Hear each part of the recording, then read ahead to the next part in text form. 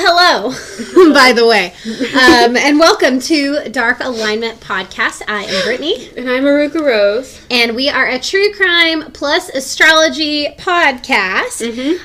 For those of you who know us pretty well and watch us on the YouTube version with the visual content, you will notice we are in a new space. We've talked a lot about it on our Instagram stories and given you some behind the scenes fun footage and a little bit of a tour. Do you want to talk about it at all? Yeah, this is my grandma's house. She did recently pass away.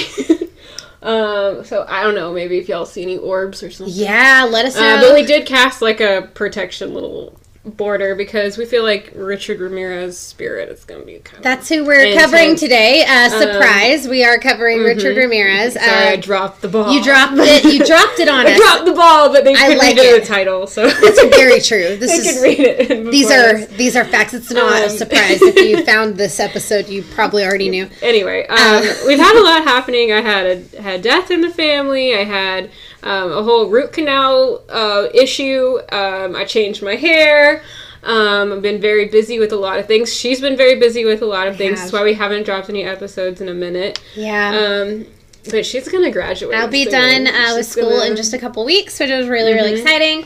We'll be able to devote a lot more time to the podcast and get on a more regular schedule. We now have a space with no dogs, which is really nice. You won't hear Evelyn this time. And let's see, last time we were here, we covered Biggie and Tupac. So it has been a little bit. Thank you guys for sticking with us.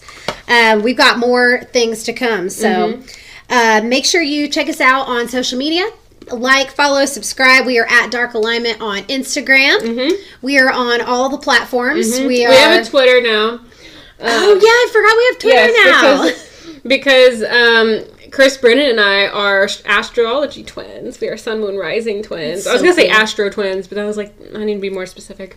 And so he has all his stuff on Twitter, and it's like, I'll give us a Twitter. It's been really we have a Twitter. It's alignment dark. Alignment dark. Because somebody took our name, I guess. There was less stuff available. Lame. But you'll find us. You'll find us if you find me or her.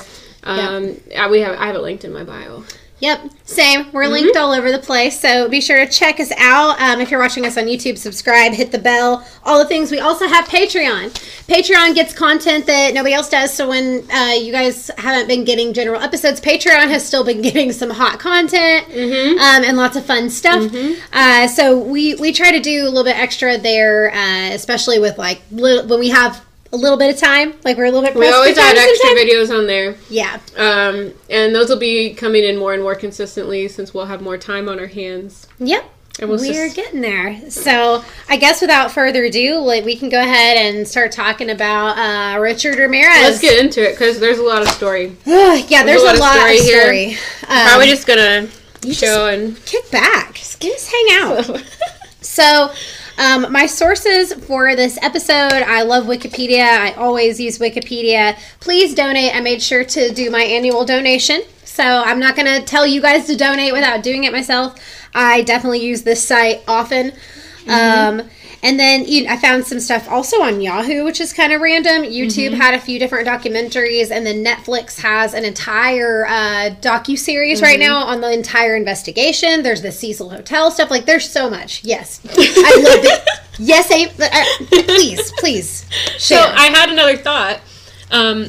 If you really want to get intense about citing your sources, you could go, to the footnotes at the bottom of the Wikipedia page and list off all of those as well. I really could. Well, technically... But that would be a lot. So technically when you're citing a source, you don't have to cite the sub-sources. So I would just be citing Wikipedia. Yeah, well, I cite everything in APA.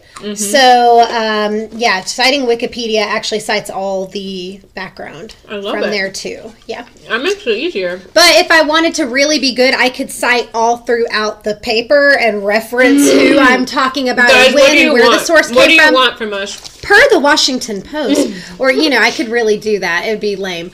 I'm not trying to be a serious journalist here, so if that's what you're looking for... If you guys want like very serious monotone true crime I would love to recommend Forensic Files and Dateline, because that's not us. That's not us. So. We are here to tell you a story that's kind of fucked up. We're here to give you some awesome astrology insight, and we're here to just have a conversation and have a good time. So please join us if that sounds good to you. If not, then this is not, we're not, it's not going to work. So you can just go ahead and go away. No, just kidding. Go ahead and go away. Go ahead and go away if you want. Or stay and have a good time with us. So, okay. Overview, kind of what you may already know, you may not know about Richard Ramirez. He's been like kind of on the scene here lately, just with lots of different shows that are coming out right now. I heard there was a Netflix thing. So he was known as the Night Stalker. He was a serial killer, a rapist.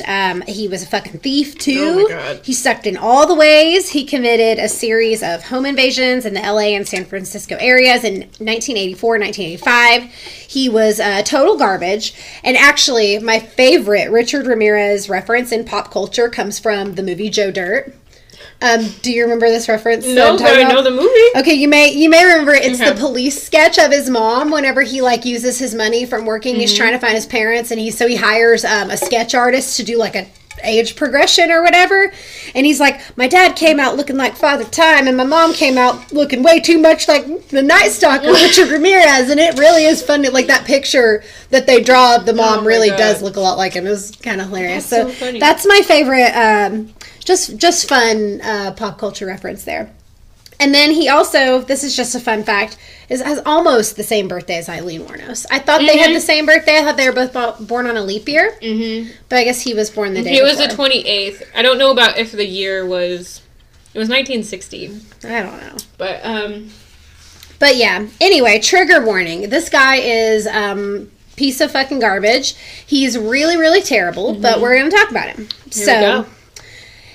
When he was a kid, he was actually the youngest of 5 children. That sounds awful. I'm an only child. I would absolutely hate to have a bunch of siblings.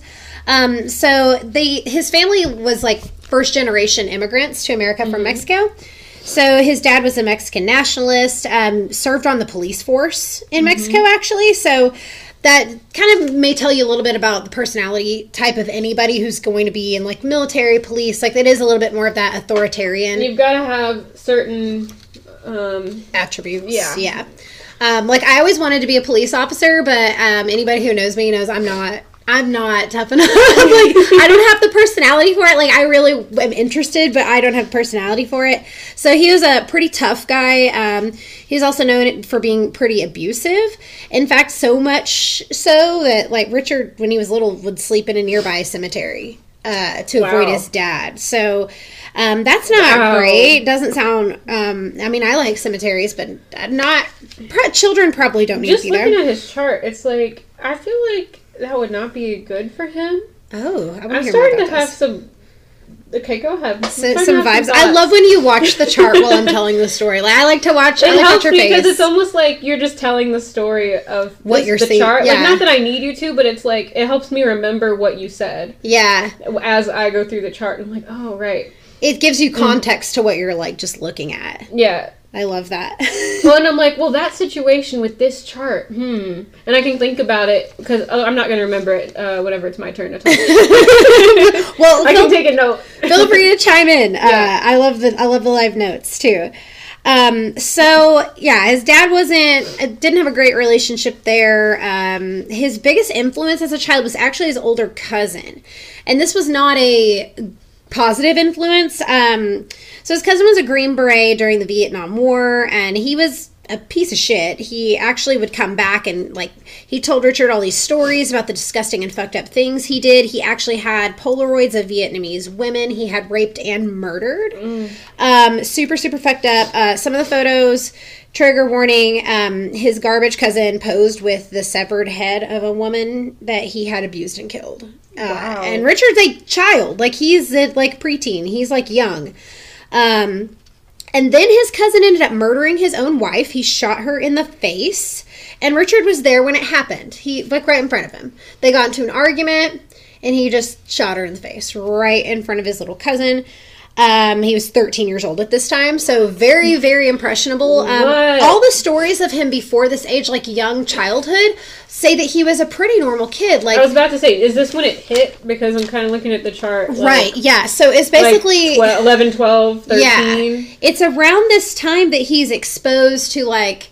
You know, he'd already been predisposed to, like, the violence at home, but, like, having this really, really violent imagery at a time that your sexual development is really taking off, like... Your puberty, your hormones are changing, and, like, a lot is going on. Yeah. There's so many changes going on, and things can manifest. That's actually, you know, with paraphilias, that's about the time that they start to manifest. Really? Because, yes, when people discover sexuality, it's sometimes connected. That's where, you know... It's connected to their childhood? Well, yeah, it's like whatever kind of strikes their fancy at that time. It could be, so for example, I've studied paraphilias pretty in depth, and they're really fascinating. So like a shoe fetish is not about the foot. It's not about the female wearing it. It's about the shoe itself is the object of sexual attraction. Wow. And it's more of like, it's a symbol. So when you think about sexuality and sexual development in a child, like it's already like a sensitive time, and it's confusing, and you put in some of this type of very, very, very graphic, violent imagery in there for somebody who's impressionable and who's exposed to somebody who's kind of glorifying that, who they look up to. It just did a lot of damage, and you can really, really see it take off here. Horrible role model. And of course, his cousin went to prison, obviously, for, you know, committing murder. And Richard was apparently really depressed after that. But, you know, don't worry. His shitty brother-in-law was there to step in and take him under his wing. Also not great. So this dude was really bad news. He was like into voyeurism, so basically peeping Tom. Okay. So that... He's like really obsessed with it, and then you know that's something that Richard sees. Also, he's getting like all this great social learning happening around him, which is just tragic. And then he also becomes introduced to Satanism, which has such a stigma. This was one of the things, like when I watched all these documentaries, they harped and harped and harped on the Satanism, and it was just kind of like, you know, the whole, like, satanic panic and all that shit. Like, I have a really good friend who's a Satanist. She's a wonderful person. Like, it's like, it's not what it's portrayed as. I'm pretty sure it's not. I haven't gotten into it, but...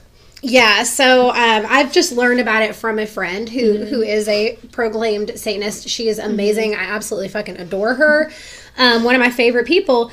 And it's just, like, I just don't like the stigma associated. So I'm not going to talk too much about that.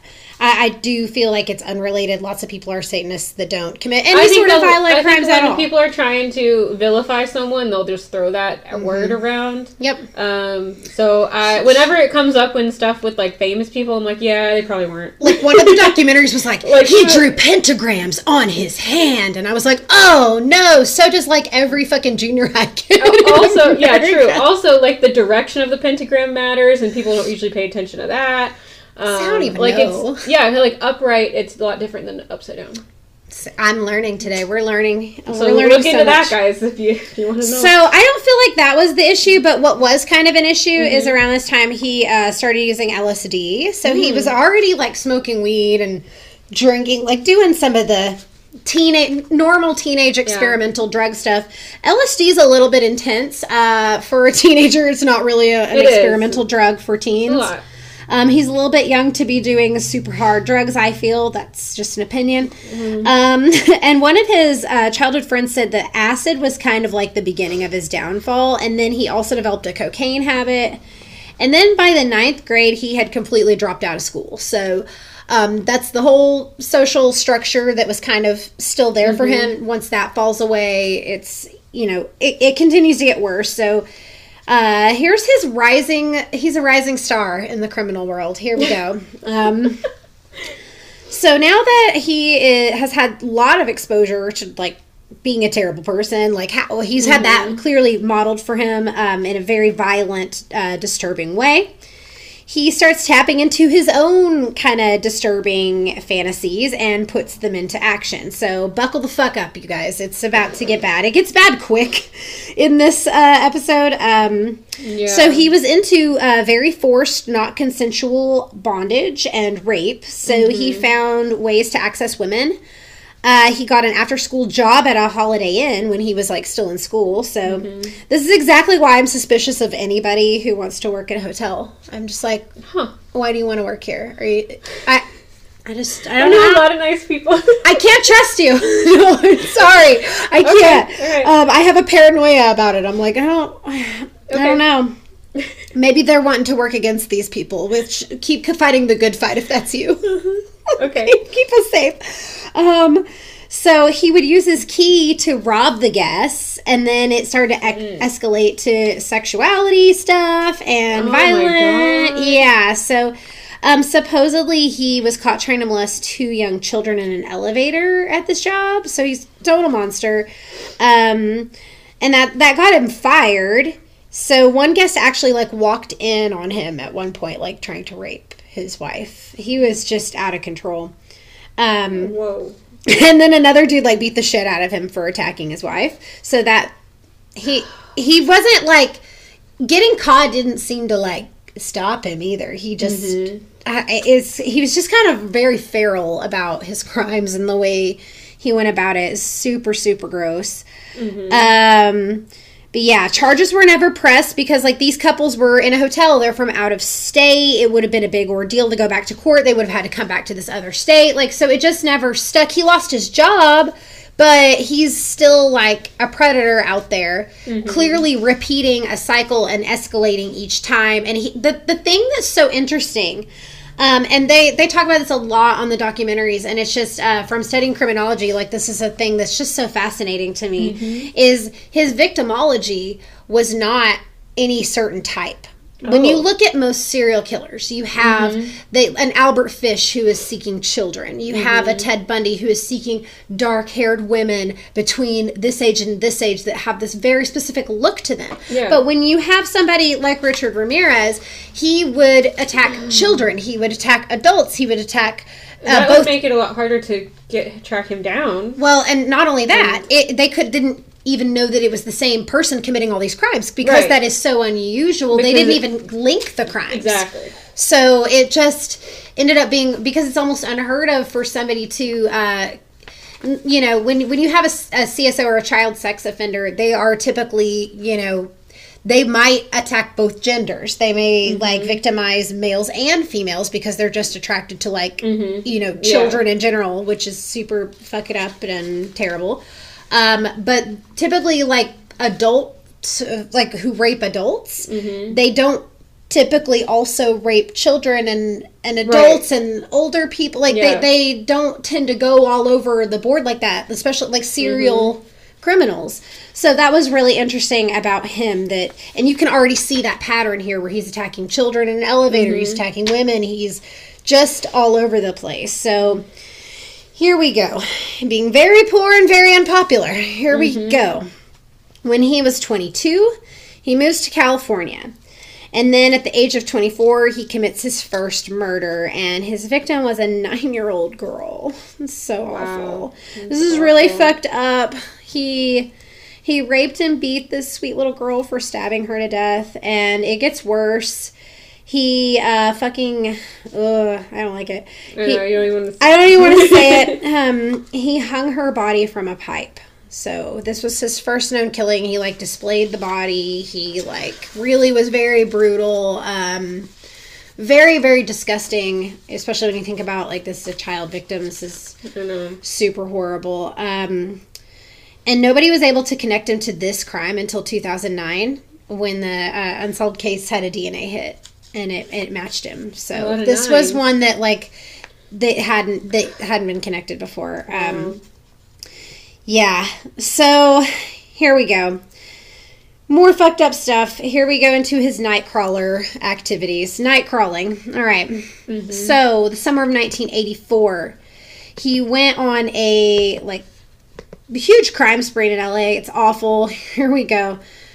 again, you're going to see how his victims are all over the place age-wise, because he brutally murdered a 79-year-old woman. Another 9. Yeah, another 9. That's it. That's an interesting thing. Anyway, go ahead. He murdered her in her apartment.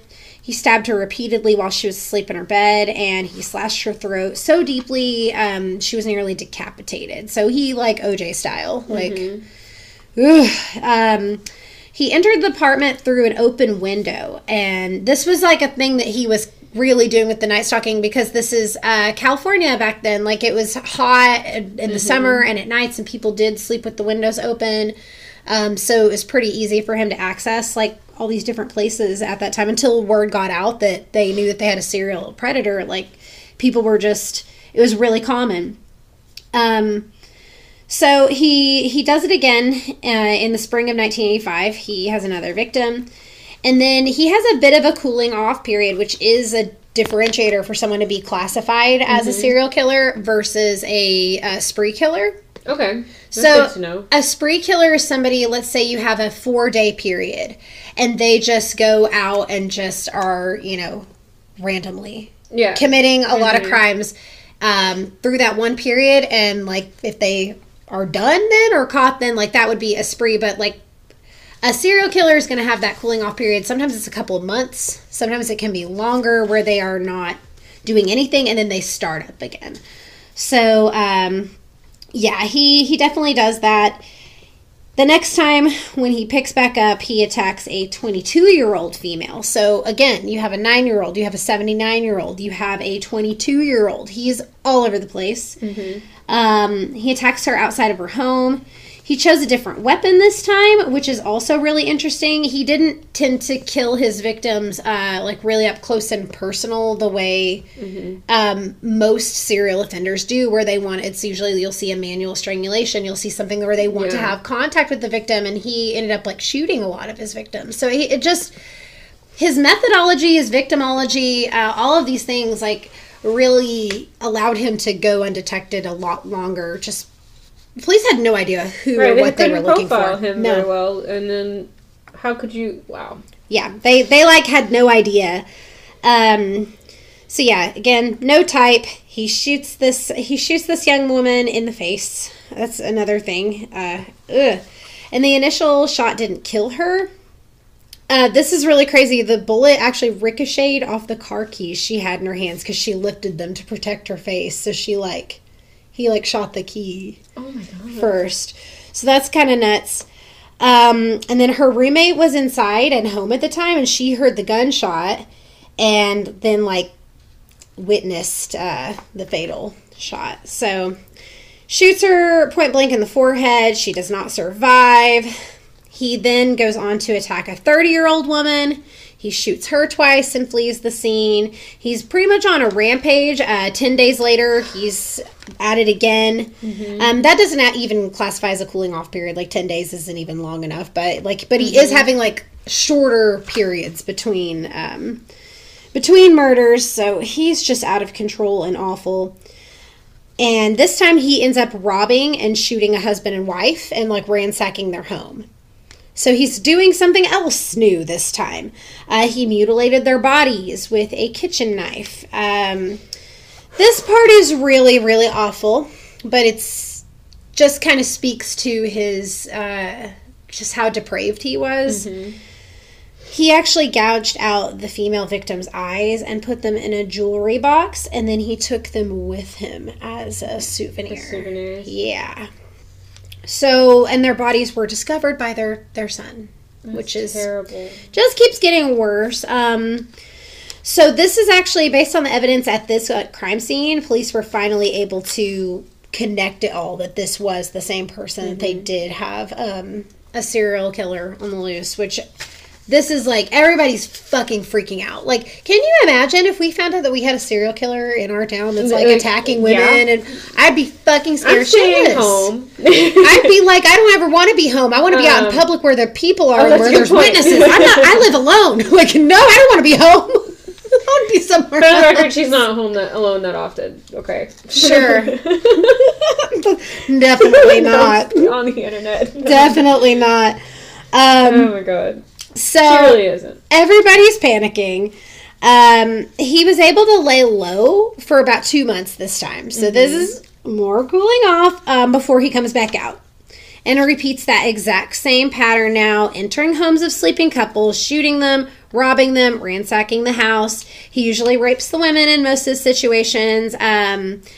He's just, like, doing the most. Like, he's doing the absolute most. He's just being completely brutal, horrible each time. It just keeps getting worse. Gonna quickly run through these crimes. Let's see. I'm trying not to give a lot of details just because it's a lot. Okay. He attacks 2 elderly sisters.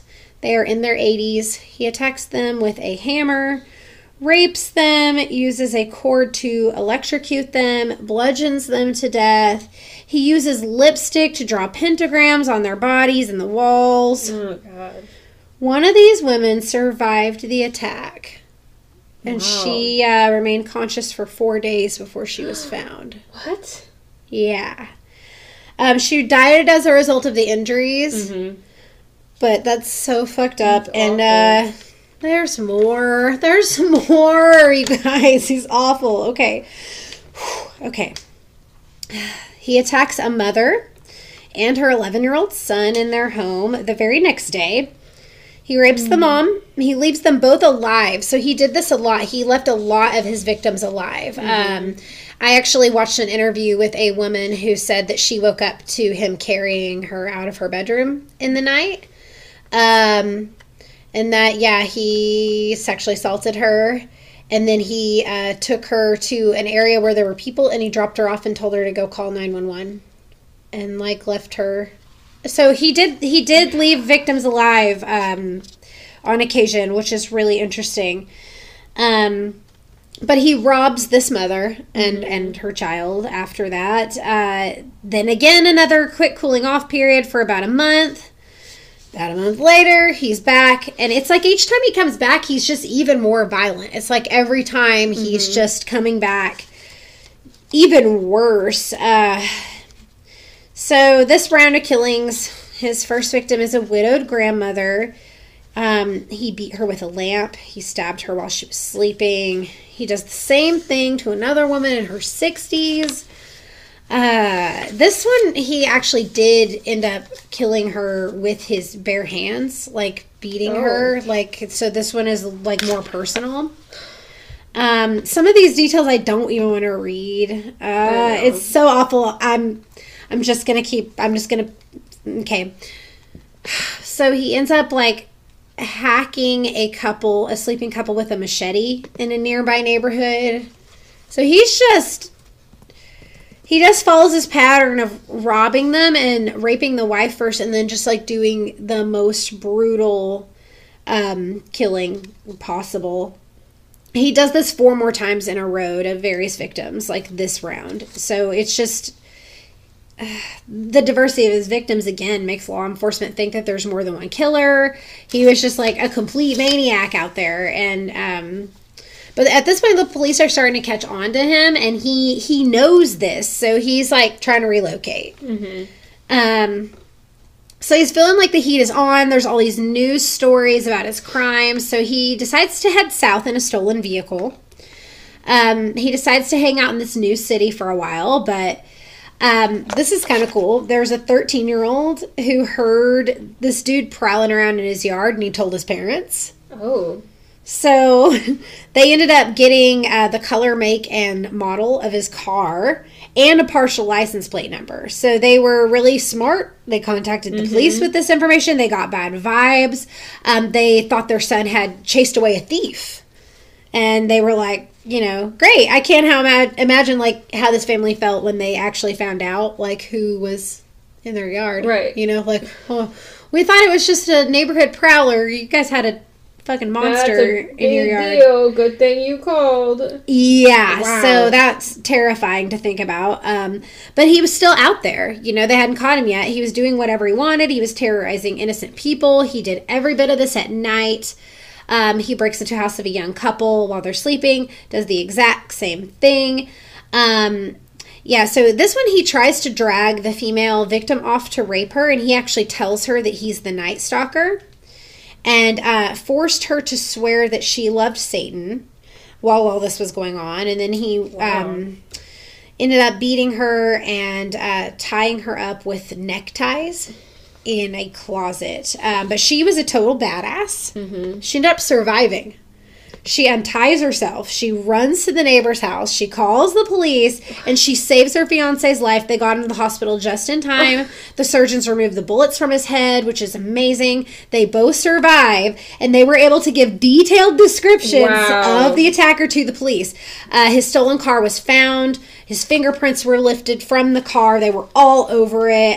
He had a really long criminal history and had been in contact with the law many, many times with all the stealing. Like, he'd always been a thief. So lots of, they released his mugshot to the media. And that's when, like, everything comes crashing down for him. So this section is called Vigilante Beatdown. This is the best part of the story.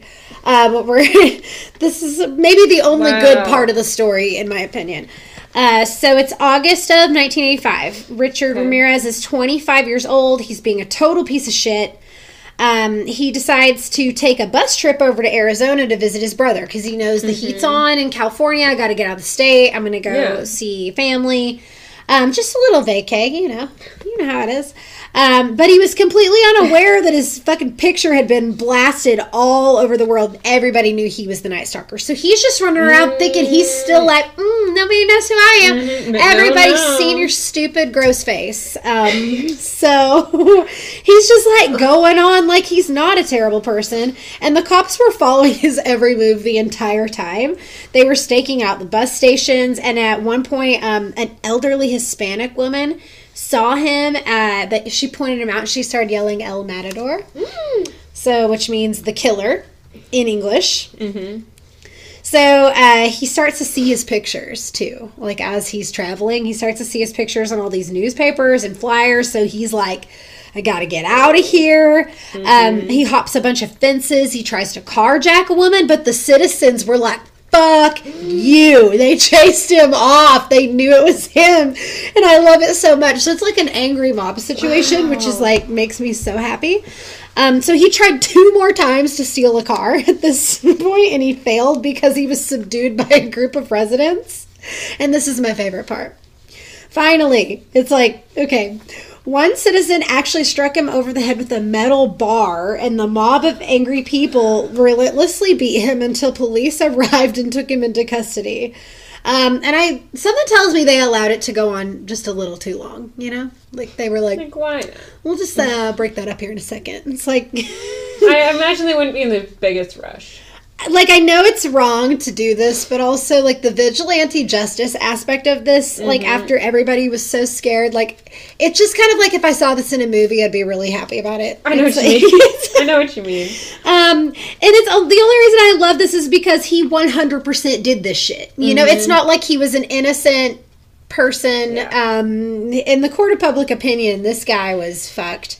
He'd been identified by fingerprints, by eyewitnesses, but yeah, fuck this guy. Like, so now we're gonna talk about the trial. It's a spooky trial. Are you ready? Yes. So he kind of continues his whole like being very, very extra, very, very over the top, like the way he was. Sorry. Oh, no, Can I ask something? Yeah. Is he did something like really big happen during the trial? Oh, yeah. Yeah. Okay. Do you want to guess? His midheaven is in Libra. And Libra is a lot about like justice system and like oh my god, the court system. And your midheaven is what you're known for. So I was like, is he gonna be like this whole time I've been like, why is his midheaven in Libra?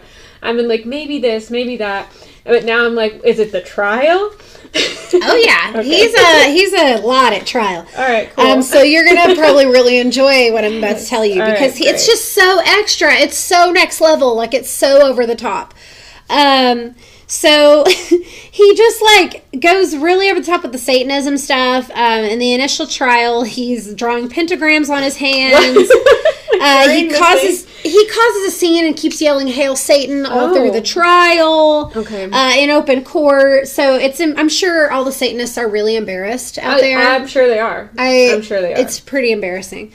And it sounds like he's just trying to scare people. Yeah, it really does. Yeah, that's not something that. Yeah. Yeah. And it's just like all these disruptions going on. And then there's a big thing that happens. So one of the members of the jury doesn't show up for court because she was found shot dead in her apartment. Whoa. And everyone was paranoid, rightfully so. Are they just restart, or do they have backup jurors? How does that work? So it turns out it was her boyfriend had killed her. It wasn't anything related to the actual trial. It just weird. Ended being a domestic violence situation. And then he committed suicide, like the boyfriend. Okay. So, but it was just kind of like some wild side drama, but they had to replace this juror with a super traumatized alternate. Can you imagine, like, being the person brought in, like, well, the other one was murdered, so now we're bringing you in on this murder trial. I'd be like, why, though? I'm making $40 a day to be here. Yeah. I don't want to be here at all. And yeah, also, I know that you served on a jury once. I did. And I want you to tell the story on Patreon today, please, because I know we've talked about it before. Okay. So I really I put that in my notes. I had a big experience. So if y'all want to hear my big experience, you can get it on Patreon. I'm excited. I'm subscribing to our Patreon just here. We share a lot of really cool, like, personal stories on there. We really do. We've shared a lot. I'm going to be sharing a Cracker Barrel story later. Cracker Barrel? I did. I ate there today. It's a whole thing. All right, go ahead. Anyway, so on September 20th, 1989, Richard Ramirez was convicted on 13 counts of murder, 5 attempted murders, 11 sexual assaults, and 14 burglaries. So he is hot garbage. He was sentenced to death in the gas chamber. And he gave this quote to the media after sentencing. We love quotes. The quotes are a lot. Give me the quote. Big deal. Death always went with the territory. See you in Disneyland. I fucking hate this guy so much. I'm trying to connect. There's more. All right. There's more about the trial. All right. So, there's some other gross things going on while he was in prison. Women wrote romantic letters to him, like, pretty much nonstop. And they, like, would go visit him, and it's really gross, and, like, stop it. I don't understand this at all. He got engaged twice while he was on death row. And I watched some interviews of him. Oh, and it's gross. He comes off, like, really gentle and, like, soft-spoken and, like, kind of articulate, which is not what I expected. When you see, like, how disorganized his crimes were and, like, how fucking chaotic, like, I didn't expect...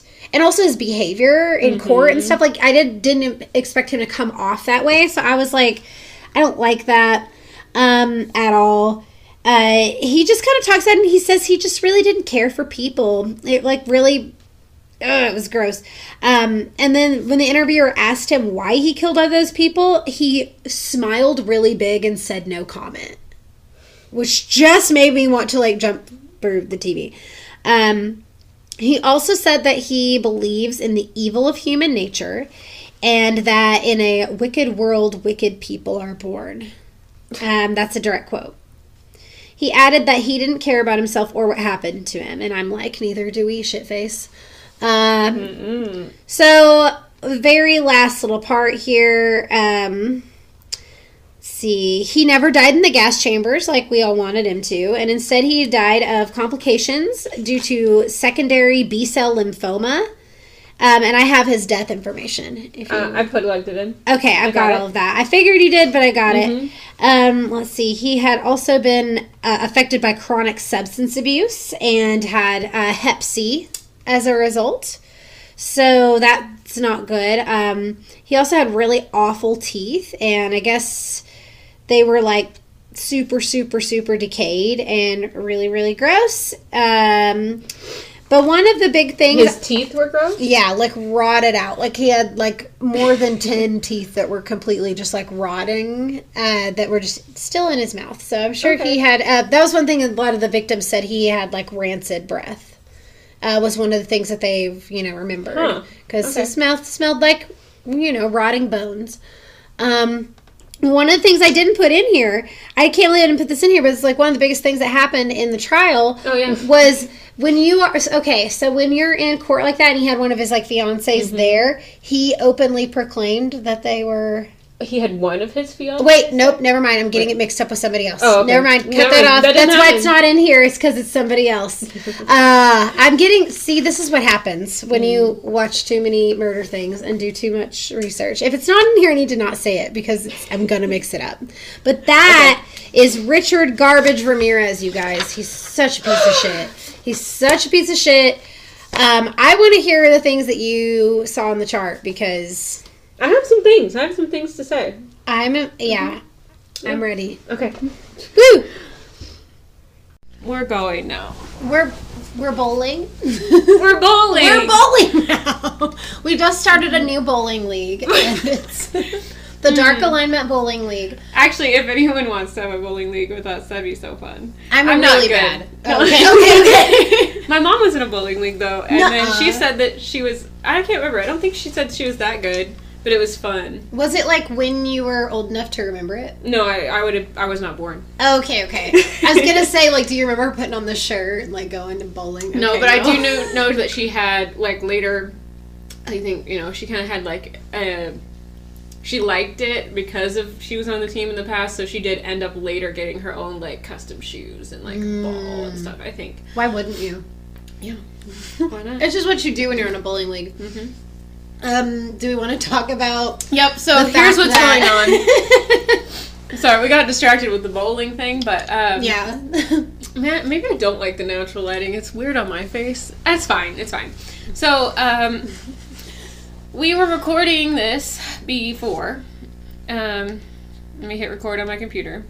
Oh. We were recording this before, but it didn't do the audio part. Like the whole like podcast part. The important part that you'll care about. So I tried to save it and it didn't. That wasn't going to happen. So now we're here just filming the second half of the podcast and the Patreon video again. So those of you who are tuning in on YouTube, you can visually see like we are we are a different part of. It is 2 days later. There's disconnects going on with that, but we're gonna try it again and get it. And another new backdrop. We're on a couch. We're lounging. We're cozy. We have different snacks. I have a drink because this has been a stressful week already. It's Tuesday, and we're just gonna go ahead and get into this chart. I have water in a goose cup, just in case anyone wants to know what. I love that cup. I was a big cup when I was a kid. This is some kind of rosé sangria thing that my grandma had in her fridge that she didn't drink because she started taking sleeping pills the last smart. Year of her life, and then she was talking to me and she was like, oh, I had a drink and blah blah blah, and I was like, wait, you can't be drinking if you're taking sleeping pills. And she was like, because I assumed she's talking about the evening, like around the time you would take a sleeping pill. And then she said, oh, okay, well, if it's not safe, like I told her why she can't drink and do the sleeping pill. That's and then cute. she's like, oh, if I can't drink, and she's like, okay. And then later, like a month or two later, I see this bottle in her fridge, and I was like, oh, I didn't know you were, like, that looks good, and I just commented on it, and she was like, yeah, but I can't drink it because I've been taking those sleeping pills. And I was like, wait, like, you could drink it, like, just not before bed, during like, the day, or, like, not when you're taking the sleeping pill. And she's like, oh, I thought I couldn't have it at all. Oh, and I was like, no, that's not what I meant.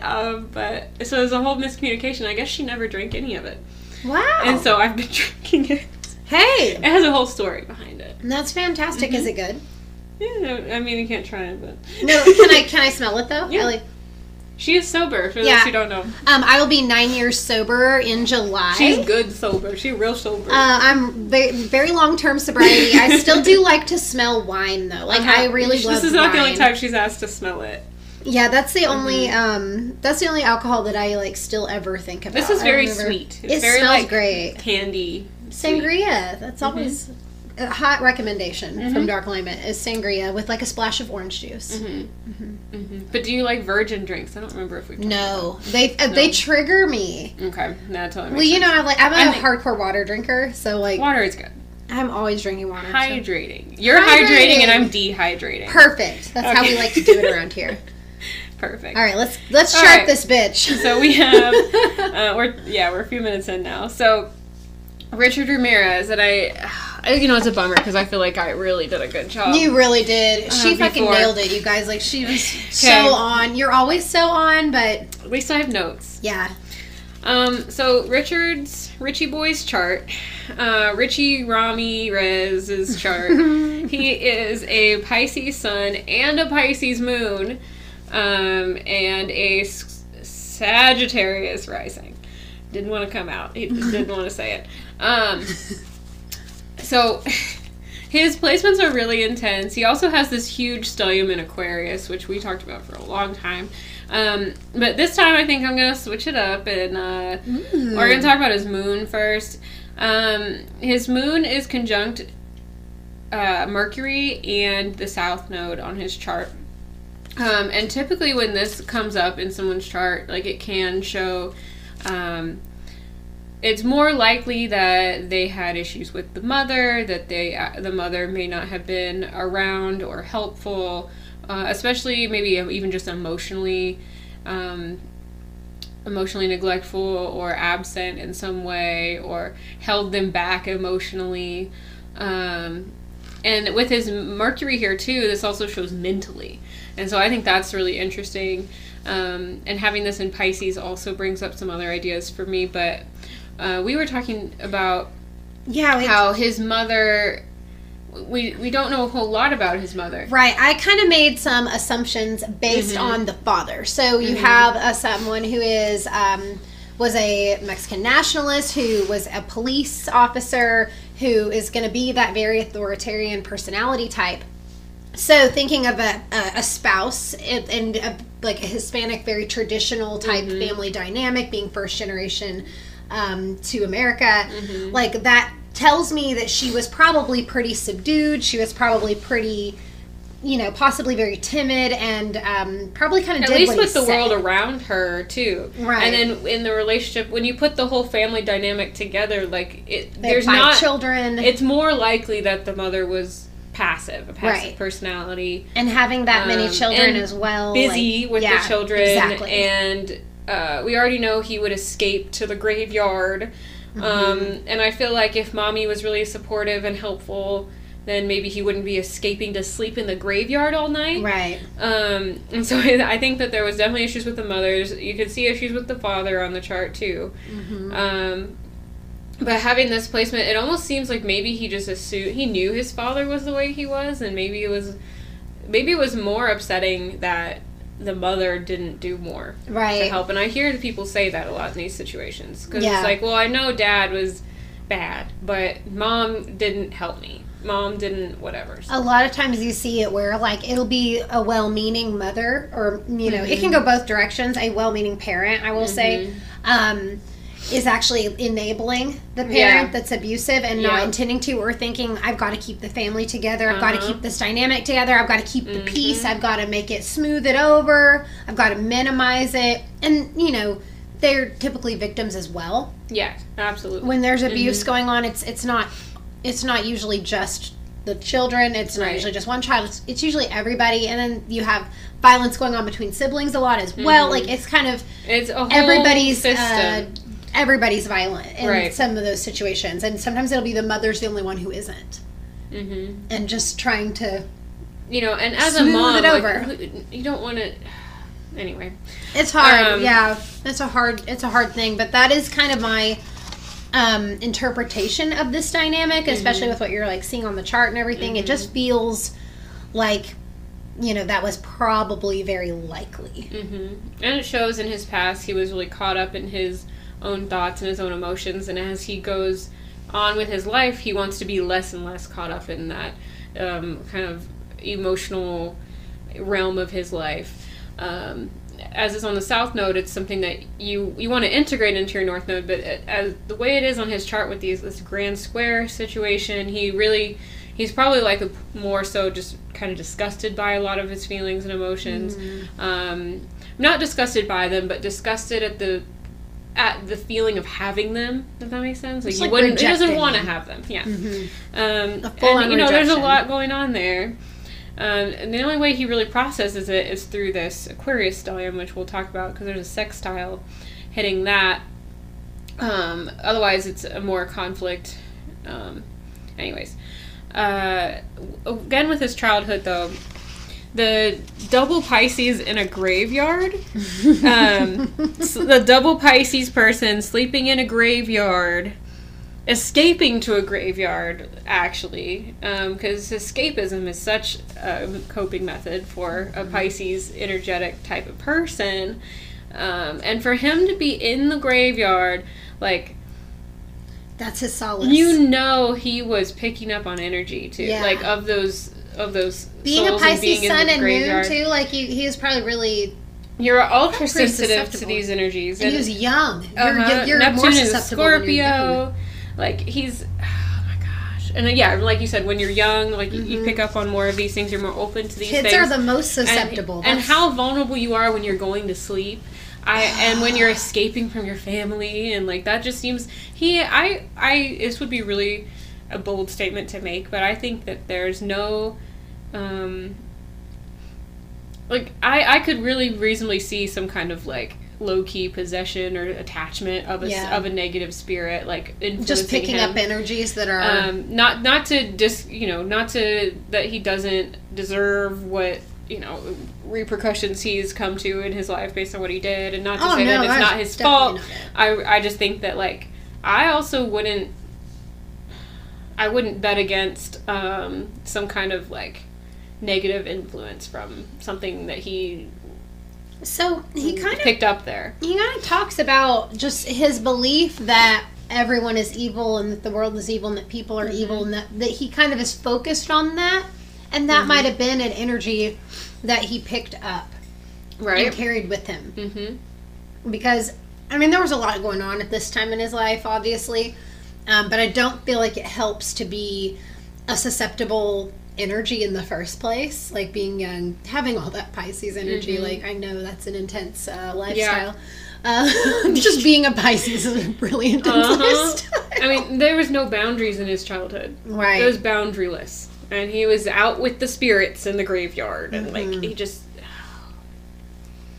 And he was also kind of like he was seeking comfort too and finding it there. Yep. So who knows? And if you do believe in dark entities, a graveyard is like a really easy place for them to go and try to pick at people, because they know that people are going there with the intention of connecting with the other world. Oh, that is very true. It's kind of like when people get into Ouija boards, and it's like... Oh, yeah. Those scare me. I've never been a Ouija... I went to sleepover in the 3rd grade, and the mom busted out a fucking Ouija board, and I was like, where am I? This is crazy. I wanted to call my mom. There's one in this house. Ooh, okay. But the planchette is broken. Or the planchette is missing. Please show it to me later on. I need to see it. Okay. Okay. When my sister stayed in the house for a while during college, I moved it around a couple times to see if I could. It was some, but not far. Like, it's in this one storage closet, and like I would move it like to another part of the storage closet. Like if she even went in there. That's really, really funny. I wasn't too mean. I didn't like put it in the kitchen, or something. See, I feel like that's a missed opportunity. I don't have siblings. I feel like I would have gone for it. Like, but I wouldn't want her to do something that extreme to me. So I try not to do things to people that I wouldn't be okay with them doing to me. This is a good mindset to have. I like it. Okay, that's smart. Okay. All right. Anyways, not that she hasn't done things to me. Elizabeth. Shout out Elizabeth. Another thing with this strong Pisces energy he's got going on, you mentioned he had a little escapade with drug use. Yeah, just a little. Just, He had all these... dropping some LSD at 13. It's slightly. I mean, such a Pisces drug.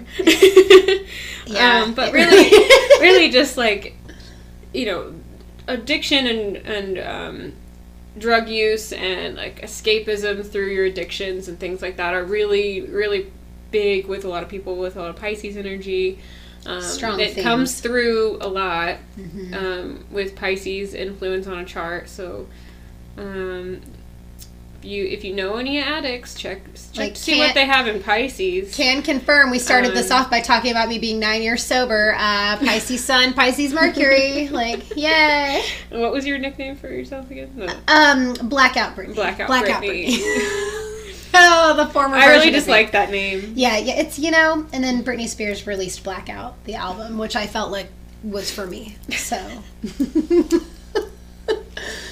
Of course. This is a sign. It was, it was If You Seek Amy was the one that came through for me. But that's like that made me a real hot topic in high school. So. And the whole story behind that too, right? Maybe. You can tell me. We'll talk about it later. Oh no, I can say it right now. Oh, okay, never mind. If You Seek Amy, F-U-C-K. Oh yeah, I know. Yeah, okay. I didn't know if you, but that's what the song was. I thought you meant like there's a whole story. No. That's just it was supposed to be that contract. I didn't know if you knew that. Being I did. However old you were. I did. Younger, I was in high school. Okay. I knew. No, I didn't know if you were like real good kid or not. Not in high school. Not in high school. I was good at looking like one. But I could see I really wasn't necessarily. Anyway, I'm sorry we're so distracted with this right now. We've just already done this once, and so it's like it's harder. So anyway, more with the Pisces energy. I also made a note that him not having a type of victim shows more of this lack of boundaries within himself, with all this Pisces energy, and he has all this Aquarius energy with this Aquarius stellium he has. He's got Chiron, Venus, Mars, Ceres, and Pholus in Aquarius. And this is a house that it's the opposite of the... Not opposite of the...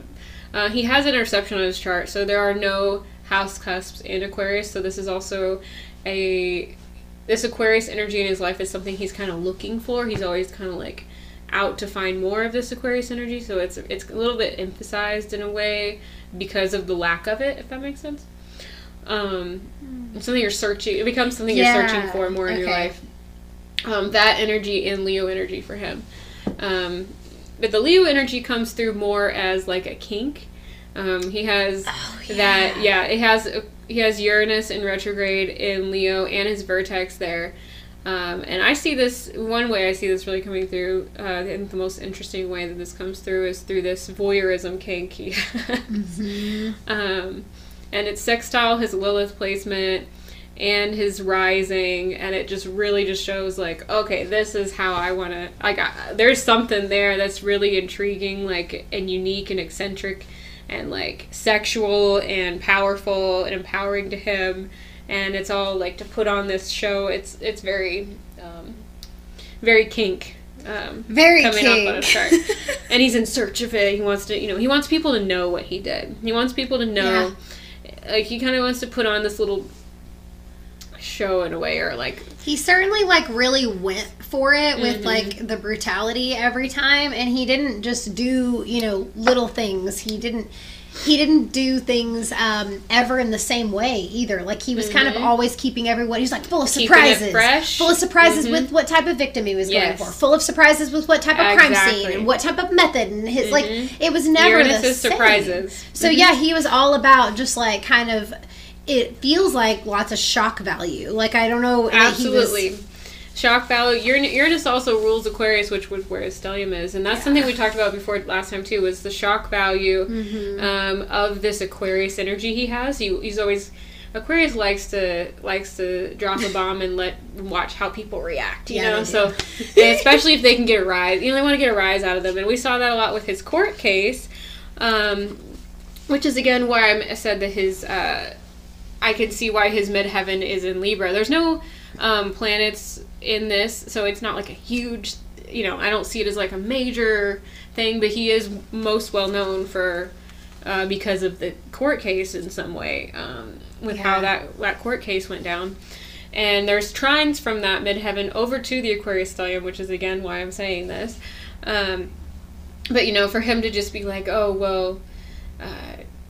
like no comment, and for him to make all these remarks and be drawing stuff on his hand, just trying to get a rise out of people. Like the Satan stuff. It's just, it wasn't even like an expression of his beliefs. It was more of like, I'm trying to like scare you. I want you to be scared of me. I'm enjoying it. Like that almost in itself feels like a kink too. Like he just like really had 100%. A lot of that, those sadist tendencies. Like, I like scaring you. I like you feeling afraid of me. And sort of I really don't see on his chart, like along with like the Satanist thing, satanic like religious thing. Like, I don't think that he was actually part of like a group, like the structure of that belief system. I think he just used it for his own advantage to like get a rise and shock and use it for shock value. I don't think that it maybe he could have had his own personal connection to that, you know, maybe to him he was doing something, but I don't think that he speaks for that group as a whole. I don't think that he even cares about that group as a whole.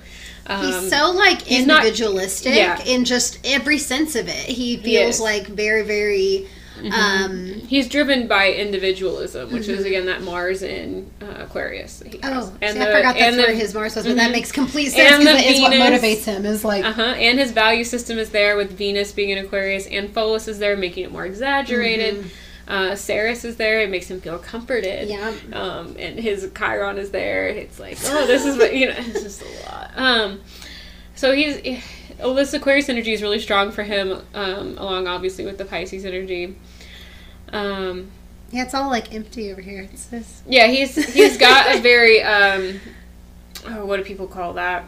A chart where there's a quadrant that has a lot of things, and then another quadrant that has another things. Out of the 4 quadrants, 2 quadrants are full, and then there's kind of 2 like lackluster. It's funny, ones. I normally can't see your computer when we're recording. I'm actually really enjoying like seeing where everything actually is. I'm like, true. Yeah. It kind of is. It's different to see it for whatever reason. I'm sure it is. We might have to stick with the couch system for a while. This is kind of cozy. Yeah, it is. It really. I don't have my shoes on, and I usually always wear shoes. You can see my feet, my ankles.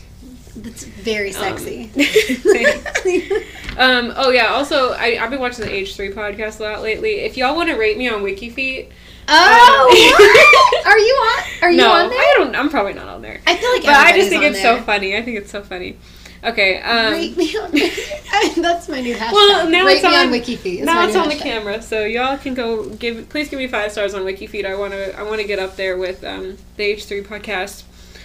I don't know what this podcast is, but I really am intrigued. I've been following all the David Dobrik stuff, and I like Trisha Paytas generally. So okay, I'm gonna check this out. I'm gonna check this on my Anyways, a lot of frenemies. Okay, back to we're more sidetracked than usual because we've done this once before. Okay, well, it's okay. I was very tired, so I feel like we went really late, so. I feel like I'm different, and I can see things now. It's different. I feel like I'm a different level of... We're different people today. We're different people today than we were 2 days ago, always, so... I have a full transformation every day as a Scorpio. I said earlier, I am Moldavite. I can't even tell you how many people have said that I invented Moldavite to me. Really, it's a running joke. And then every time I talk about, maybe I'll get some Moldavite, then everyone's like... You were already doing it. You're already doing Moldavite. And I was like, okay. That's exactly it. Great. We created it. Sorry. I hope all of you are enjoying these side topics. Okay, so back to this. Okay, I said with Aquarius, he has Venus there, and that's, you know, his value system is there. It's also his heart space, and that makes him a little more of like the way his relationship, his values are more detached, and he's thinking more big picture, big scale. He really wants to approach life with the personal value system of Aquarius. You know, things should be a certain way. It's like idealistic. It's thinking of like society as a whole rather than like, maybe you'll think of disadvantaged people, but it's not like, it's more because of that the system is not working for them. It's kind of how you can want people to really find this type of healing for themselves, but with it being so idealistic, it's really easy for people with a lot of Aquarius energy to get like depressed and kind of have these existential crises because it's like it doesn't happen in the world, you know. You can get so upset by having these idealistic values never met and knowing that they likely will never ever be met in this world, and that in itself can kind of bring about the dark, because it's like it's kind of like, well, if things are never gonna get good, then I might as well keep them. They're gonna be bad anyway, so fuck it. You know? They're like more affected, more sensitive to like big world issues, like with Aquarius. It's so interesting, and I see it in like a lot of the Aquarius people that I know that I like that have. I mean, I'm a Venus Aquarius, but I see it in like people that have more of like, I see a lot in Aquarius rising. So you're not the only one. Chris Brennan, do you have existential crises? Tell us about it, please. Him and I both have Aquarius rising and moons. And Scorpio suns. Yeah, y'all are exact same big three.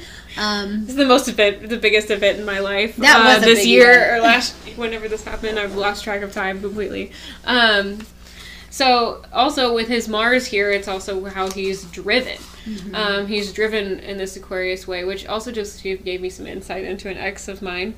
With this Mars placement, it's like, well, if things are never going to work as I want them to, then why should I keep putting any effort in to make them that way? Because it's never gonna necessarily happen. Why try?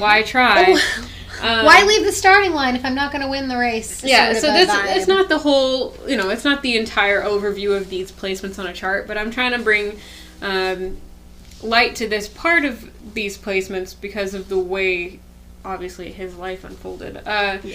There's, not to say if you have these placements you're doomed at all. I would hate for someone to have that be the takeaway of this, but there's also like unevolved energy and more evolved energy. It's a spectrum for every sign, for every placement.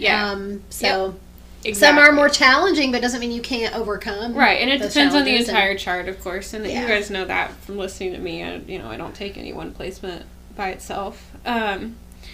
So with this all combined on the chart here, like he's really operating his life out of like,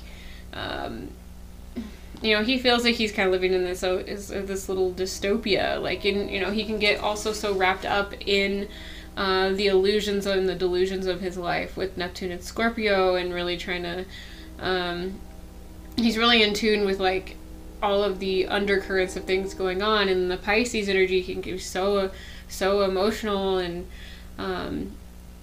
can also be very triggered by all of this type of stuff.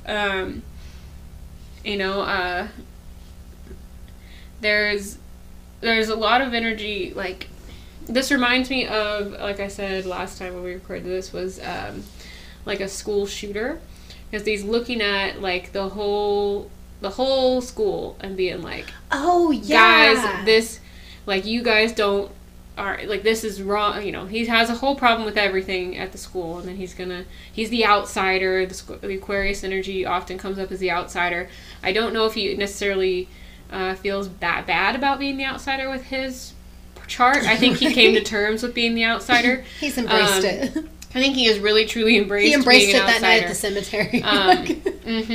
I think when he was younger, he was upset by it, but as he got older, he embraced it, and he really found his own.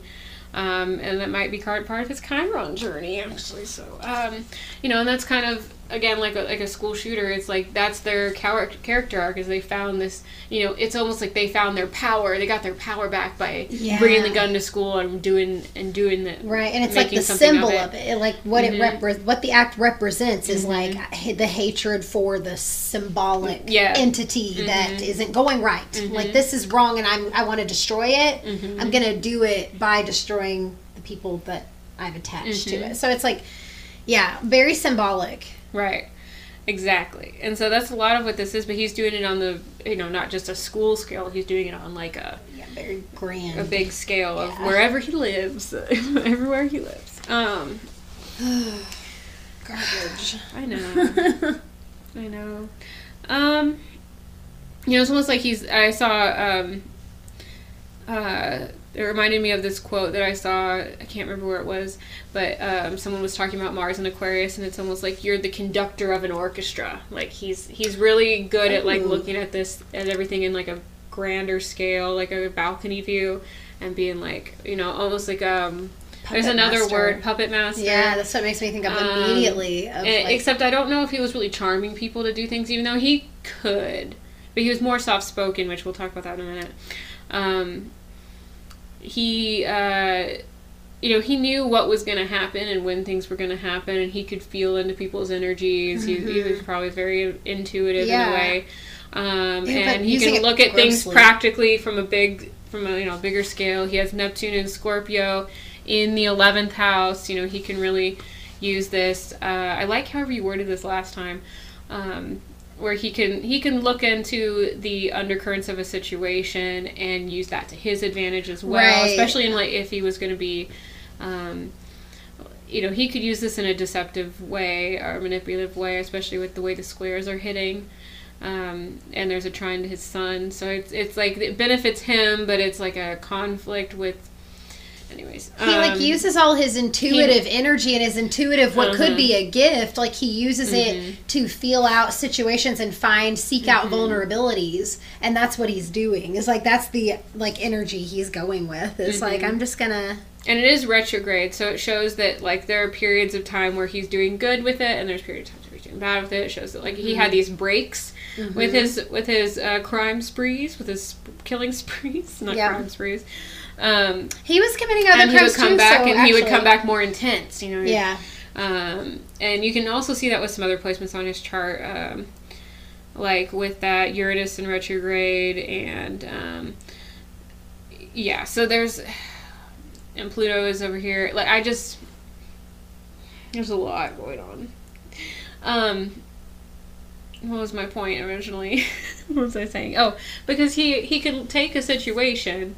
And he has the situational awareness to manipulate it. But not through charm. That's what's interesting is, like you said, he's not doing it in like... In a way. Not like a Ted Bundy style. No. In like a very... No, not in a like... I think when we think of charming, that is like a type of energy we think there was one chart we did, and there was like a Sag placement and a Gemini placement, and I was like, oh, he's just talking people into whatever he wants. Yeah. But like, this is more... With the Pisces energy, it's more soft, it's more kind of nurturing feeling, but then with the Sagittarius rising, there is a little charm there. There was something else that I wrote. Like the Sagittarius can also come off like casual, nonchalant. Sagittarius rising kind of have these like aloof eyes, like they're here, but like, are they really? It's like, are you paying attention? Like, and so he could probably come off like he's not doing much of anything, you know? Like very unassuming. Unassuming is a really good word. Like if he was working in the elevator at the hotel. Oh yeah, okay. Like and he guided you to your room, you might not think anything of it. Yeah, you might not pick up on his... But he knew that he could plan it out like that, you know? That's kind of the picture I got, was him guiding someone up through the hotel to their room, so... Ooh. I know. That's the vision I have. I can see it too. Like, ew. Ew. I know it. And like, you know, you think like, oh, this guy might be a little weird. Like, it's kind of weird that I'm in the hotel in the elevator with him, but like, it's probably fine. It's probably fine. It's not. You know, I would be thinking the opposite. Anytime I'm in an elevator with anybody, I'm thinking, who's going to kill me in this elevator? Like, yeah, now I definitely. Which of you is the murderer? Oh, God. I'm really not that intense. I'm just... Also, his Mercury was there, too. So, again, it's more of his speech coming up through that Pisces energy and how he thinks and how people are going to be, how he communicates. So, more with the hotel, though, that Lilith placement in the 6th house came up a couple different ways for me, listening earlier, or the other day. Earlier. Did you have to say when earlier? It was still earlier. I know. Okay. So, for career and success and, like, your, where you find your success in life, your achievements, your big goals that you hit in life, what you become known for, that's all your midheaven stuff. And, you know, there is some of that where, you know, he, again, like, he came off more soft-spoken. Like, that can also come up in that midheaven placement. Like, people knew him for, like, that. But, the 6th house is much more, like, day-to-day routines and tasks and things that you're doing. And, that's where I really see this job for him, was the hotel job. We were literally doing these tasks and chores each day. It's like a, daily grind stuff. Yeah, daily grind stuff. It was the hotel, and it kept him in, like, he was literally, like, serving people in the hotels, and, like, you know, making sure everything was right for the guests that are coming in, and helping them out. Virgo energy wants to, you know, this is 6th house energy. Virgo energy wants to be of service in some way. And he has Lilith here right at the end of that house. Ooh, at okay. 22 degrees, 11 seconds. 2211. And yeah, I also see it's in Gemini, so I can see the small groups of people coming up, and you're having these. That's probably where he had to do the most socializing, was at, you know, this type of job where he would actually be, like, chatting with the guests and chatting with things. Like, that's the most Gemini energy he really had. There's nothing long-term about it either. It's all, like, these short people coming for short stays, short conversations. Like, it's very... Yeah, that and, like, prison conversations, day-to-day stuff in prison. But that's after the arc where it hits... Anyways. And it's also... His 7th house cusp is also in... Gemini, so you could see there's some more chatting with partnerships and with legal issues and stuff too, but it's all related to his Lilith stuff going on. And also with Lilith, when you look at, like, the timeline of his life with his houses, it really makes sense to me how when he got to be 11, 12, 13 years old, that's when he started really acting on his compulsions, his visions that he had, his Yeah, well, you know, and then there was so much influence going on at that time, too, with, like, the cousin, and then watching somebody get shot in the face. Right. You know. Then all of a sudden, Lilith energy kicked in at this age, and you can see that on the chart. That's where it kicked in.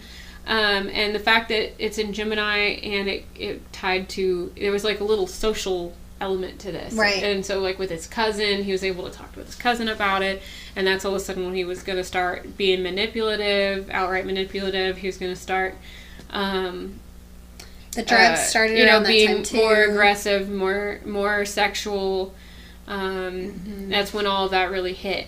Yeah, developmentally, that's the time that it would hit as well. So just to be exposed to everything he was exposed to at that vulnerable age, like, yeah, that kicked the wrong things into gear for him, for sure. Like, and this grand square off of Lilith, you know, it has his life path on it with the south node and north node, Mercury, Moon, his rising, Jupiter, Vesta, and Juno up in Sagittarius. It's all on this big grand square, and that big square, like, squares off of the nodes kind of show these, like, these storylines, like a climax and then an ending, like if you were gonna write out a movie, like, or a script or something, you can say, like, okay, well, this is where we set up the story, and this is the climax of the story. It's like, oh my god, and then there's the downfall event, and then, like, the resolution. Exactly. Or, yeah, I see what you're saying. And so that's kind of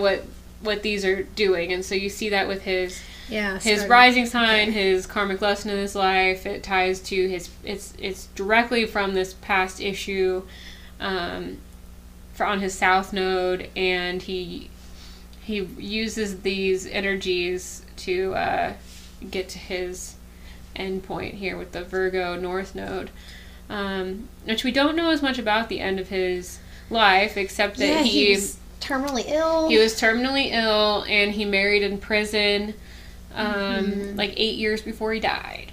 And, you know, he was probably real sick for a while before he died, so I doubt they were long distance married, because, like, he's in prison. Right. It's interesting, I guess, having that North Node Virgo placement, and it's like, like about like health routine habits and his health fading and kind of deteriorating. That seems good. It's an ironic ending with Virgo there. Yep. Exactly. Thank you for the applause. And it was 9th house, so it was like where he was going. It went so far. The journey. The journey of the sickness. Journey of the sickness. Really, I mean it's hard to phrase things in astrology sometimes, but like if you take it as it is, as an energy, it does like follow through. He didn't do what he needed to do, or that was his destiny. That was his destination. That was his big journey. His long trip to sickness and death in prison. Exactly. I mean, that's what it says. How far was that prison from where he lived? I mean, that might have been a journey. I actually don't remember. You know what?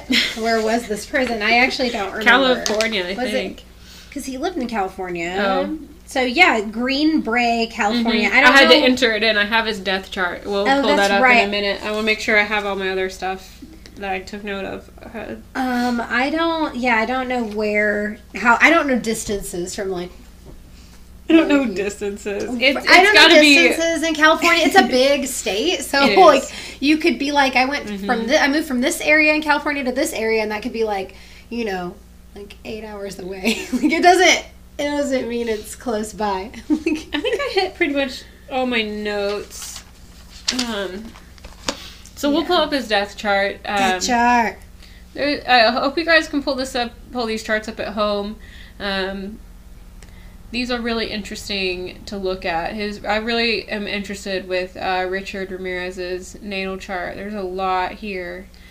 Let's see. It's just wild to me that I have a lot of similar placements as him, and I'm like, I don't like it. I know, it's weird how many of these killers have had more similar placements to you. Right. And well, because a lot of them are Pisces dominant energies, which is really wild. If you let me think. So Pisces and Virgo-y people and some Libra-y people. That's have been a lot of it. Kind of shocking, really, because we've had like Eileen Warnos is a Pisces, or was. We've had a lot of Aries energies too. Gacy is a Pisces. Richard Ramirez is a Pisces. Like you just have, there's so many. And wasn't Casey Anthony a Pisces, but I tried to disown her? She was a Pisces barely. Yep. I tried to say she wasn't. I was like, no, we really don't want her. Like, we'll take Richard Ramirez and we're going to reject her. And I can kind of see, that end of, and that was something when I researched before we started doing the podcast was, Pisces energies and Aries energies are really high on the they really are on the serial killer lists. And I mean, not just they're the two just sun signs, because if you just Google it, you're only going to get sun signs. But like for them to have a lot of placements in these areas, especially like moon signs, they're so Pisces is the last sign of the zodiac. It's so close to death in a way, and it's that transition from being in this life, and it's almost like they have one foot out the door with this energy. It's like, we're moving. What's interesting? We don't have. I really can't think of a single Scorpio serial killer that we've had. I don't think that we have talked about. But like us specifically, like some that we've talked about a lot. But everyone's like Scorpio, Cancer, like Jody Harris is a Cancer. But Cancer, so maybe. But like with Scorpio, I guess because it's like the house of death, you would kind of maybe put more in like the death card, and like it just has so much death symbology. Obviously Pisces does too, but it would be like, I don't know. It's interesting that it's not the same. It's more about transformative type death than like literal death. Like, and it is also literal death, but a lot of people are just like, oh, Scorpio. It's interesting. Now I want to look up all the Scorpio serial killers and like see who's in that group. I think I might have posted some on the I'm sure Instagram. You did. I'll just go back and look at our own page, Dark Alignment, at Dark Alignment. Go look at our Scorpio stuff, and you guys can tell us about it because you might be us. If you guys have any Scorpio killer requests, let us know. Or just general killer requests. We like these. Yeah, too. I always like seeing comments and DMs for requests. Yeah. It makes it more fun. We can do another poll soon. We've got our next few people researched and ready to go. But we still need more in the lineup for this season. So, all right, this death chart. Yes. He died June 7th, 2013. We don't have an exact time, but the entire... I do have... I thought about this over the last 2 days. This is really strange. I don't remember. I think I was like in the shower when I thought about this. It just came to me. So I was thinking most of the time when they... oh, wait, no, because he wasn't executed. Dang it, because he died. I know. Because when they're executed, they're executed close to midnight. I did put a lot of thought into this, and he wasn't even executed. That's okay. Man. We have had a lot of executions. But for future reference, if we have one that we don't have the death time, between midnight and 1 a.m. tends to be the most common hour because they want to take them out, like, you know, and do all of that while other people are sleeping and there's not media, like, all up in the business. So. Black box my own entire body. Yeah, do it. All right. Let's just... You're censoring our bodies. That's gross. We're not doing that. Okay. Anyway. So, on the day of his death, the sun and moon were in the same sign again, which is interesting, and they were in the same sign as his Lilith, which is part of this big story arc of his. And Lilith was in the same sign as well, and Jupiter, making that a really expansive energy. Mars was there, trying his natal Mars, making note of that energy of the actions he took in his life, and the sexual actions he took, and the manipulative actions he took without Lilith placements, as well. So all of this Gemini stuff is coming up completely, and it shows in the house where he, like I said, when he turned that age where he started killing, which is interesting to me. So it almost seems like a karmic event in my mind. But if you're looking at it just as is, over in his 8th house is...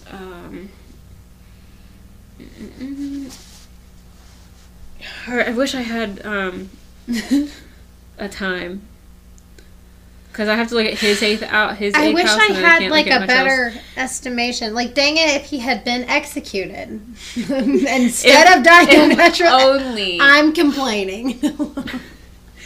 So in his 8th house is natally his vertex, and when he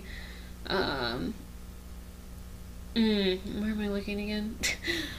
He has opposite this in his Uranus Juno, over in aspecting it along with the nodes aspecting. So there's a square, there's a confliction in death with his life path, with his, man, I gotta get my thoughts together before I say this out loud. Hold on. Okay. My mind's going faster than I can talk. This chart looks a lot different than his natal chart. Like, this is a lot more spread out. It's still kind of like a seesaw chart, but I think that might be the word I was trying to think of. But it's shifted a little bit. Yeah. Yeah, and there's double the placements because it's 2 charts overlaid. Oh, so it's like a synastry chart. Yeah. I guess I've never actually looked at the death chart. Mm-hmm. I don't think... I can't ever see it. I always overlay them. You can look at it individually, cool. But... okay. I like to look at them overlaid. Alright, that makes sense. Because I was like, there's so much happening. So the commitment he showed with this energy, with Juno being in Aquarius over his Aquarius issue, and aspecting his 8th house, with Uranus and his vertex and the I keep wanting to talk about the vertex of the time of death, but it's not the time of death, so I have to ignore that.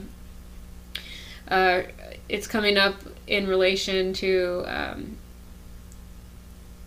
the lack of commitment he had to his is that aspecting that? Okay, no, just the commitment to him with his issues. I'm just seeing all of this karmic stuff coming up. And then the life path being hitting his Neptune and Saturn hitting Neptune over in Scorpio, being square to Uranus in the 8th house, showing how when the North Node and the South Node are transiting, it kind of shows like the direction of people at the time, and like society at the time and everything, all the energy kind of directing that way at the time. And so having it conflicting his little issues, I think, is really interesting. And in his 8th house, and it's like, all right, we're done with this. It's time to cut him out, is what it feels like, especially with this Plutonic Scorpio energy. And Neptune showing his delusions, like I said before.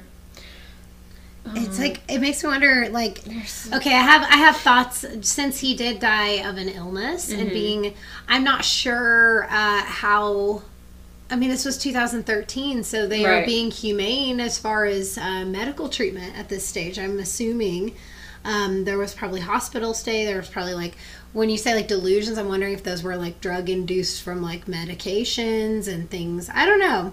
Well, the delusions are from his natal chart, so that's just who he is. Okay. Just his normal ones. I was wondering if there's added stuff with, but they might have been his death. Like, they might have been more harsh because Saturn, like I said, Saturn was coming around. It helps when you ask questions, then I can it feels like slow down my mind. It was his mind slipping away from him at the time of, like, because he was losing, obviously, his physical vitality. He lost his physical freedom being in prison, and then he's losing, like, agency over his physical self with, like, an illness and succumbing to that. And then, I don't know, I'm just trying to see if there's anything picking up on, like his... Aside from his Virgo stuff, he lost all his power. He was disempowered. He has Lilith conjunct Lilith square his moon and Mercury. So emotionally and intellectually, and he was probably having difficulty speaking towards the end too. Because there's a whole lot of disempowerment energy happening. Jupiter is also square this, so it's like, nope, we're gonna really make this difficult for you. Yeah, I think that he was having a rough time at the end. I don't know if it was really just it's obviously not as bad as what he did to other people. Right. Of course not. Like, geez. No. Yeah, and the delusions might have been more strong because he does have transit Neptune over his sun sign, and it's trine his natal Neptune, and they're both in retrograde phases of retrograde, so that could have been something else that made it more like, I need a word, like, I don't know where you're going with it. I'm trying to pick up on the word. I'm trying to think of Neptune words. Where it's kind of like you're seeing a lot of, like, veils between you and whatever you're actually looking at. It's like it's more ethereal. It's more illusionary. It's like he could have been having a hard time thinking straight. But also in the way that he knows he's going to die. Yeah, but is it like an acceptance or welcoming kind of death? I'm curious. Can you see anything like that? If he was, like, ready for it? It kind of sounds like he may have been, because he'd already been so disempowered, but he has Chiron also coming through Pisces. So unless I remember saying this last time too, unless he hit some kind of, like, major inner healing, like, unless he came to some personal growth and really healed, and I just don't think he did. I think that this was more of a traumatic experience. He had just undergone another Chiron return right before his death, which I'm wondering how that relates to the time of him getting sick. Not getting sick altogether, obviously, but like maybe the last time he went into the hospital, like how, because he would have been having that Chiron return. Backing it up. Yeah, I don't know what's happening right now. This is insane. I'm changing the dates. of the transit chart. Okay. Oh, okay, I see. So his Chiron return was a year or two before. So I'm wondering how long he was. That's what I was thinking too. Like how long from the time he was like diagnosed with this illness, with this type of cancer, where it really started to interfere with his life, right? And then he ended up dying of it. I'm wondering how it relates, because Neptune and Chiron were over his Chiron in Aquarius a couple years prior, few years prior. I feel like he definitely deserved to suffer for a long time with all the things he did. Like, it's not enough to just disempower this guy. Like, he was such a fucking monster. I feel like, yeah, this is this is the other thing we talked about last time was his marriage that he had. Oh, yeah. So there was this whole marriage that he had in prison, and it was some lady that had written him like a whole bunch of letters. Okay. Yeah, the thing with her though, there was a bunch of women that wrote him letters. Like he had lots of fans, and that's so strange to me. Women who were like throwing themselves at him, and the particular woman he ended up marrying, I believe was like an attorney. And had a really high IQ. I want to say it was like 156, 152, 156. It was a really, really high IQ. Like, she was extremely intelligent. And it's just kind of one of those things that makes you go like, what? I don't know. I don't get it. It blows my mind. Well, on his chart, it makes a lot of sense because he has Venus in Aquarius. You're going to look for that intellectual, like, trait in another person. You could also, and he has Mars here and Ceres here. Like, if he may have been like sapiosexual, you know, like he may have been really wanting that type of intellectual component in a relationship. Also, this is a detached relationship. Like this, there's distance here because he's in prison and she's not. He didn't get like, you know, like a bunch of visits. Yeah, death row inmates don't get conjugal visits either. No, even if you're married. So he did not have any of that, and I think, you know, he may have been chill with it. I think he was maybe accepting of that. If he was going to have a relationship with his heart space and his all of these things being in Aquarius like this, and this being a house that has no house, or this being in a sign that has no house cusps, it really just makes a lot of sense to me that this was something he was kind of in search of, but maybe a little more like detached from, and he has a distance between him and this person. It's more of an intellectual thing. You're literally writing letters to each other all the time. It's all in communication. It's a lot of communication. Letters, he loved to write letters. I have maybe with your Venus in Aquarius, you start writing some letters to your partners. Maybe that would be fun. I should start writing letters. Oh, that's really funny. And he's also known for this marriage with the trine over to his midheaven as well. Like, like I'm sure he gained a little notoriety when that happened, and it looked like there were a lot of articles about it when I looked it up. Yeah, I can see him just being like, I don't know, like almost like this is a nice thing that I've got. Like it doesn't like necessarily like mean that much to him, or like he doesn't really.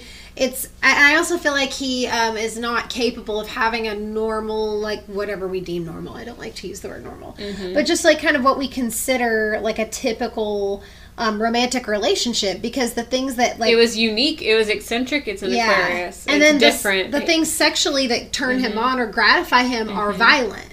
So when he doesn't have access to do that, I could see him losing total interest in that literal sexual side of himself and being stimulated. Obviously, this was a more practical type of relationship. And if they did have letters on sexual things, and they were only letters, it wasn't right. He definitely was a letter writer. With these values and with all of this Aquarius stuff and the Pisces stuff, and he really, and Sagittarius also is kind of like a, you know, I don't care what you think energy, and that's more of him not being it's more of him not being too concerned with like what the rest of the world thinks. Like maybe it was wrong what he did, but he's just kind of like, well, I'm an outsider and I'm okay with it, and I'm gonna do what I'm gonna do. Like he's not remorseful. No, I don't feel a lot of remorse. There, I think his perspective of the world is from too far of a distance. He's not looking at things up close and personal, like any kind of empathy he has, where, you know, Pisces energy can be extremely compassionate. I think was killed off by that South Node being on his moon. And the rest of that Pisces energy was kind of just left to flounder in the rest of his placements, because, you know, all of this emotional trauma he had as a child, and however he decided to like direct that energy under all these influences. Pisces is really susceptible to other influences in life. Like, I just don't think that like I said, I don't think that he was empathetic in that way. Yeah.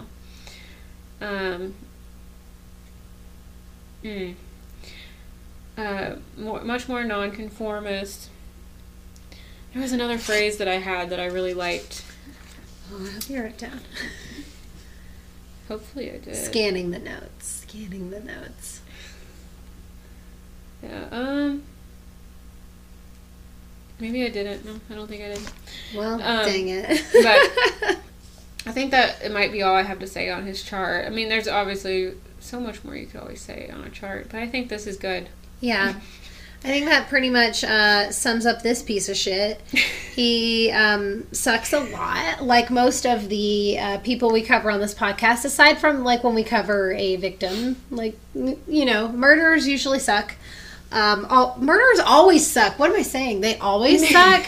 Murder's not okay. We do not endorse murder on this podcast, even though we are true crime plus astrology. But, you know, if you like what you hear, if you want to support us, you can always follow us. We would love that. You can subscribe. You can hit the bell on YouTube. You can follow on Twitter. We are at Alignment Dark on Twitter. We are at Dark Alignment on Instagram. We also have Patreon. No, there's a link tree with all these links below. Yeah, as well. I've got the link tree on like my personal stuff. I think I'm at Brit_Oakley. And I am at Aruka Rose. So yeah, you can find us, interact with us. We try to do fun stuff on our Instagram stories. We do polls. And then for Patreon, we give extra bonus content. So even if we don't have like a regular episode out, we will have things. We always have extra Patreon videos, and there's one thing that you got to tell them about that our friend who has. Okay, so this will be a Patreon thing. Yeah, we're gonna go over it on Patreon. So really, really amazing friend of mine. She's so cool. She has lots of interesting murderabilia, like collectible things. And she has actual letter written by Richard Ramirez, handwritten, envelope and everything, written by Richard Ramirez. So when I was saying, yeah, he loves to write, he sure does. And I've got the like copy of the letter that we're gonna discuss on Patreon, and it's a handwritten poem that he wrote about. So we'll be able to talk with her maybe. And we really want to bring her on and talk about it. I do have the copy of the letter, so I'll talk a little bit about it, and I can read it, and we can kind of go over it because it gives some great, like, crazy insight.